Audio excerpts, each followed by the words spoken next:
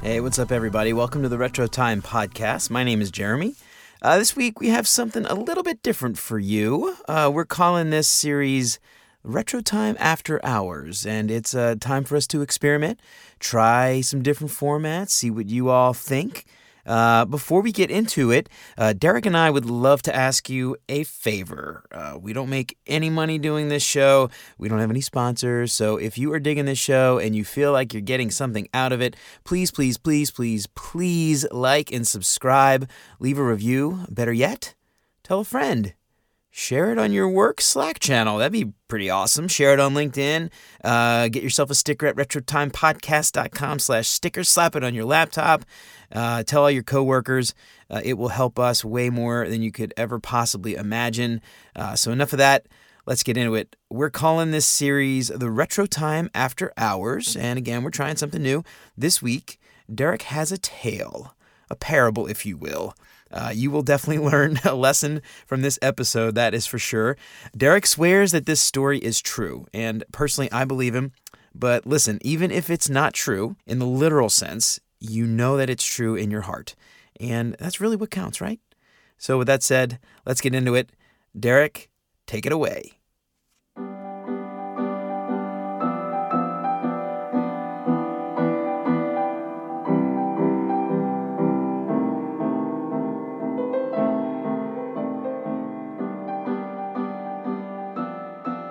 Hey everybody, welcome to the Retro Time Podcast After Hours. This is your host Derek Siebert. Jeremy Miller will not be joining us today. This is a solo episode just for you. In this episode, we're going to talk about a topic near and dear to my heart, stability. And in order to start this discussion, I decided probably good to start with a story, an anecdote from my personal life. A company that I used to work for, called Little Golden Buttons. Used to make these delightful little golden buttons. Many different shapes, sizes. They were all gold, but they were absolutely delightful. And I'd love to show you or share with you the website, but unfortunately it's down right now. And I'd like to take you on a little journey as to how the application became so unstable. So Little Golden Buttons started as a, kind of a startup in the early 2000s, right after Pets.com hit. General Grievous, who was actually he was in the U.S. Army, he decided to start a new company. He was fascinated by buttons growing up. Buttons on shirts, buttons on coats, even shoes. And old Grievous, he decided that he would start a company specifically to manufacture buttons that he cared about. So he started Little Golden Buttons, or LGB as we called it. And at Little Golden Buttons, we had, we had a small team. He hired me. I was the first engineer. We had a small team of about 3 or 4 people. If I remember, there was the lady in the coffee room, and there was the bathroom attendant. Yeah, 4. So we had 4 people, and we would just hammer out code. We would try to push it as quickly as we could. We had about 5 or 6 customers at the time. We were really, really just scrounging for customer base, and it was fun. It was really, really fun. We pushed all our code straight to production. We interfaced with this one button machine, the Button Master 6000, and we would also send emails and send text messages when your buttons were done. So we had a couple integrations in the system. So the first time, we were real excited about it. We were super, super pumped about how we were working, pushing to production, quick changes. When one of our 5 customers requested something, we would just go fix it and then just push it. So then what happened is we got a big seller. So one of these big outfits, I think it was JCPenney, started contacting us for buttons, for golden buttons. They became this big thing in the early mid 2000s. And we were like, whoa, this is the biggest contract we've ever had. What are we going to do? So JCPenney was like, look, we need 500,000 buttons for all of our stores. within the span of 6 months, I think it was. Or maybe, no, actually it was like 2 months. 2 months. And we were like, what the heck? How can we can't even fathom making that many buttons, or even building a system that can handle ordering that many. Because our system was, built to handle, interfacing with the system 4 at a time, 10 at a time. So we had a lot of work to do to really speed this process up. And the Button Master 6000 couldn't handle all the new buttons we had to build. So we had to upgrade to the Button Master 20,000. And this thing, it could pump out a button. But all the integrations were different. And so what did we have to do? We had to start building and changing the system, integrating with this new product, this new piece. And it got a little bit hectic. And we made a big mistake in one of the integrations. And JCPenney dropped us. We had this 20,000, this Button Master 20,000. JCPenney dropped us. We were about to hit big. And what did our company do? They said, all right, well, there was a problem with the release. We think it was because the developers made a mistake and they didn't test well enough. So we're going to implement a QA environment. You can't push to production anymore. It's a QA environment, and there's going to be a change freeze every single other week so that teams would have time to build what they needed to build, and it wouldn't get in the way of any weekly financing that we had to do. And also, there were 10 approvals through the process. You had to go through the low develop. We call them low developers, mid developers, high developers, king developers, prince developer. He played a guitar. And we started to kind of get really frustrated because once JCPenney hit, all of these smaller companies started hitting us up for buttons. And so suddenly we had 10,000 customers who wanted smaller orders of buttons. The Button Master 20,000 could handle it. We had the website was kind of working. It was, it was kind of clunky. It took them a little while to order their buttons. And they were kind of frustrated they didn't have a lot of the options that we actually were able to provide because the Button Master 20,000 was, it was sweet. So what ended up happening was we got so much feedback from these users, we weren't able to implement it quickly enough because of all these changes we put in place, this process, these change freezes, these approvals, this lack of trust to push to production because we made this big mistake with JCPenney. So what happened? Well, this comes to why the website's down right now, actually. I left the company, and I actually knew how the whole thing worked. So I was able to restart it and get everything fixed, but I didn't tell the people who left every little piece. I documented some of it, but most of it was kind of still in my head. So I left, the system degraded, all their processes got put in place. They didn't attract new customers because they couldn't implement the features fast enough. They even had an idea for blue buttons. Yeah, you heard me right. Imagine a blue button. I mean, you have a gold button, imagine a blue button. So that would have been big. And when I was working there, the CEO, Old Grievous, he started to have these crazy wild ideas about what he wanted the application to do. We need to integrate with a ribbon machine. You need to send, he would say, we need to build buttons for giant ribbons that fly on planes. He was just a nutcase. So Grievous got his way.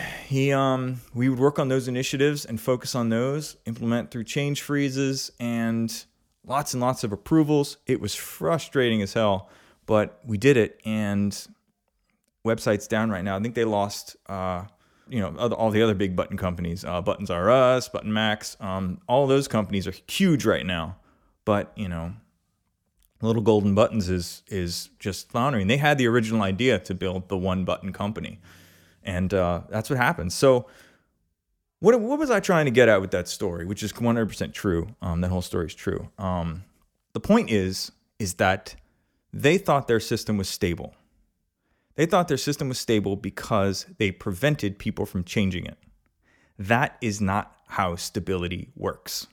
Stability is part of how quickly and safely you can change your product. If you could change it faster, your application becomes more stable. Because if you think about it, what is inevitable? Something goes wrong. Somebody wants a change in production. Somebody sees the application. They say, oh, I want this widget over here. Well, in order to change that widget, we need to have a boardroom meeting that takes, 4 hours. We can only schedule it 2 weeks from now. After that, we need to plan. And after planning, it's like, but I just want you to move the widget. Just move the widget. Just move it. Big companies use data for that now. So they see who clicks where and who does what, so they can make data-driven decisions and implement them quickly. Bigger companies do this. The Googles of the world, the Amazons of the world, they don't have quite as many controls involved in pushing changes to their production environments. And you may be thinking, whoa, what if something goes wrong? Imagine the space of time between when you have a need for a change, whether it's a new idea or a fix, and when you can actually push it to production. Imagine that space being minutes. Now, imagine that space being seconds. If you could take your idea and the gap between when you come up with the change and can implement and put it into production is so minuscule that it doesn't really matter if you push a fix that breaks something. You can just push another fix to fix it. It becomes low risk. That creates trust in your customer base. Now, you may be thinking too, all right, case of little golden buttons, had we done that, like we lost JCPenney, but they started to build a customer base. They made a mistake. Everybody makes mistakes. They should have pulled back and thought, what did we do?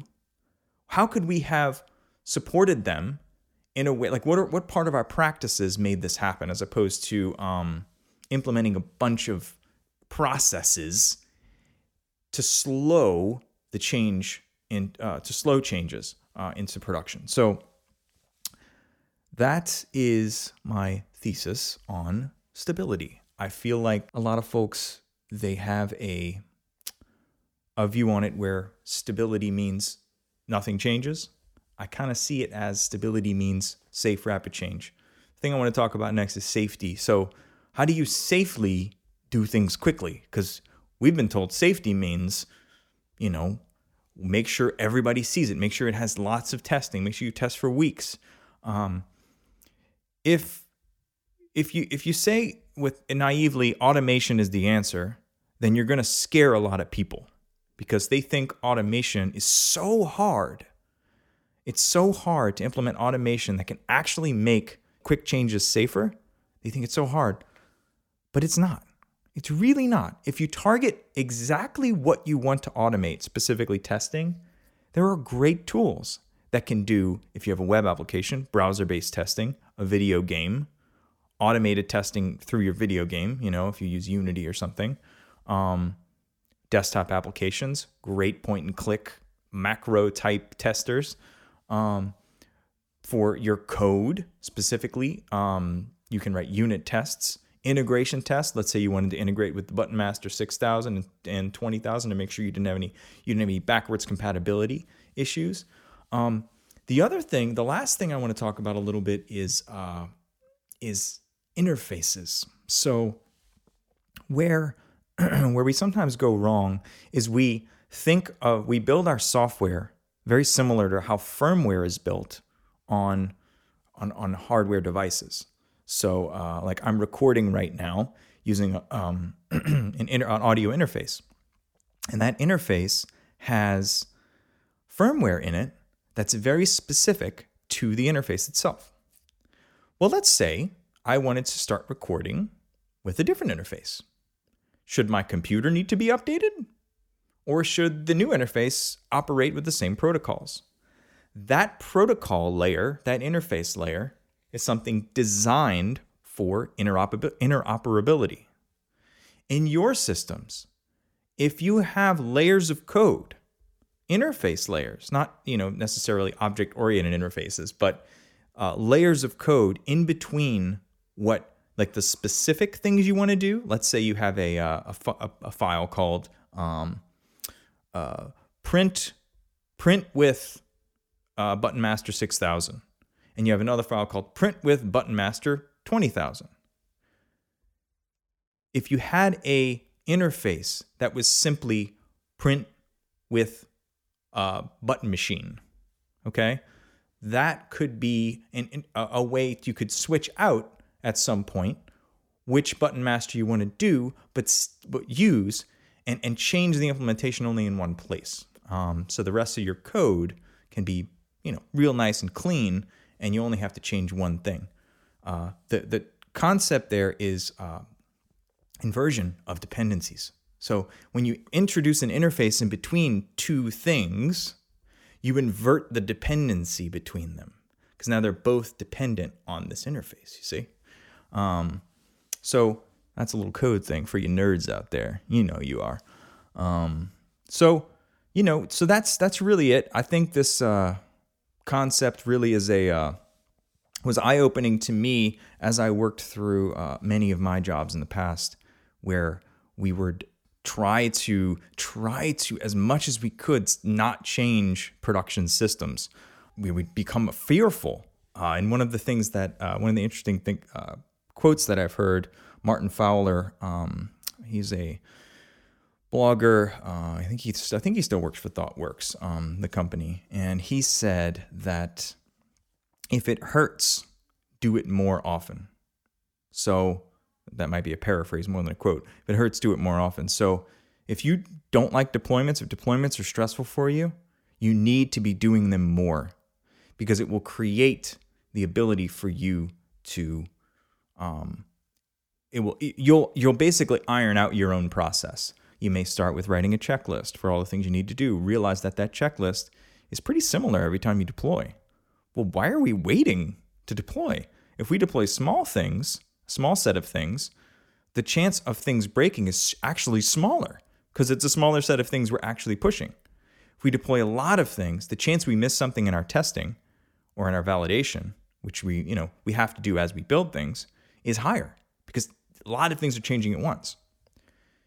The checklist could become an automated script. That automated script could become even more sophisticated, actually automating a lot of things, your testing, your deployments, your, everything. Your standing up of your environments and spinning things down and all this kind of stuff. So it's something to think about. Well, all I really want you to take away from this is that the stability of your systems doesn't mean they don't change. If anybody tells you, hey, we need to keep the system stable, don't change it over this period of time. If your company has change freezes, these are symptoms that are keeping your actual whole company from keeping up with the market. And it's unfortunate that a lot of companies do this because of fear. This is an age-old problem. Fear, has caused this to really permeate. So anyway, buttons, stability. I hope this was helpful for you, and I hope you have a wonderful day or evening or night, whatever time it is where you are. And thank you. You can check us out on Twitter, RetroTimePod, RetroTimePodcast.com. You can also hit us up on LinkedIn, RetroTime Podcast, or send us an email, retrotimepodcast@gmail.com. Appreciate you. You have a good one. Take it easy.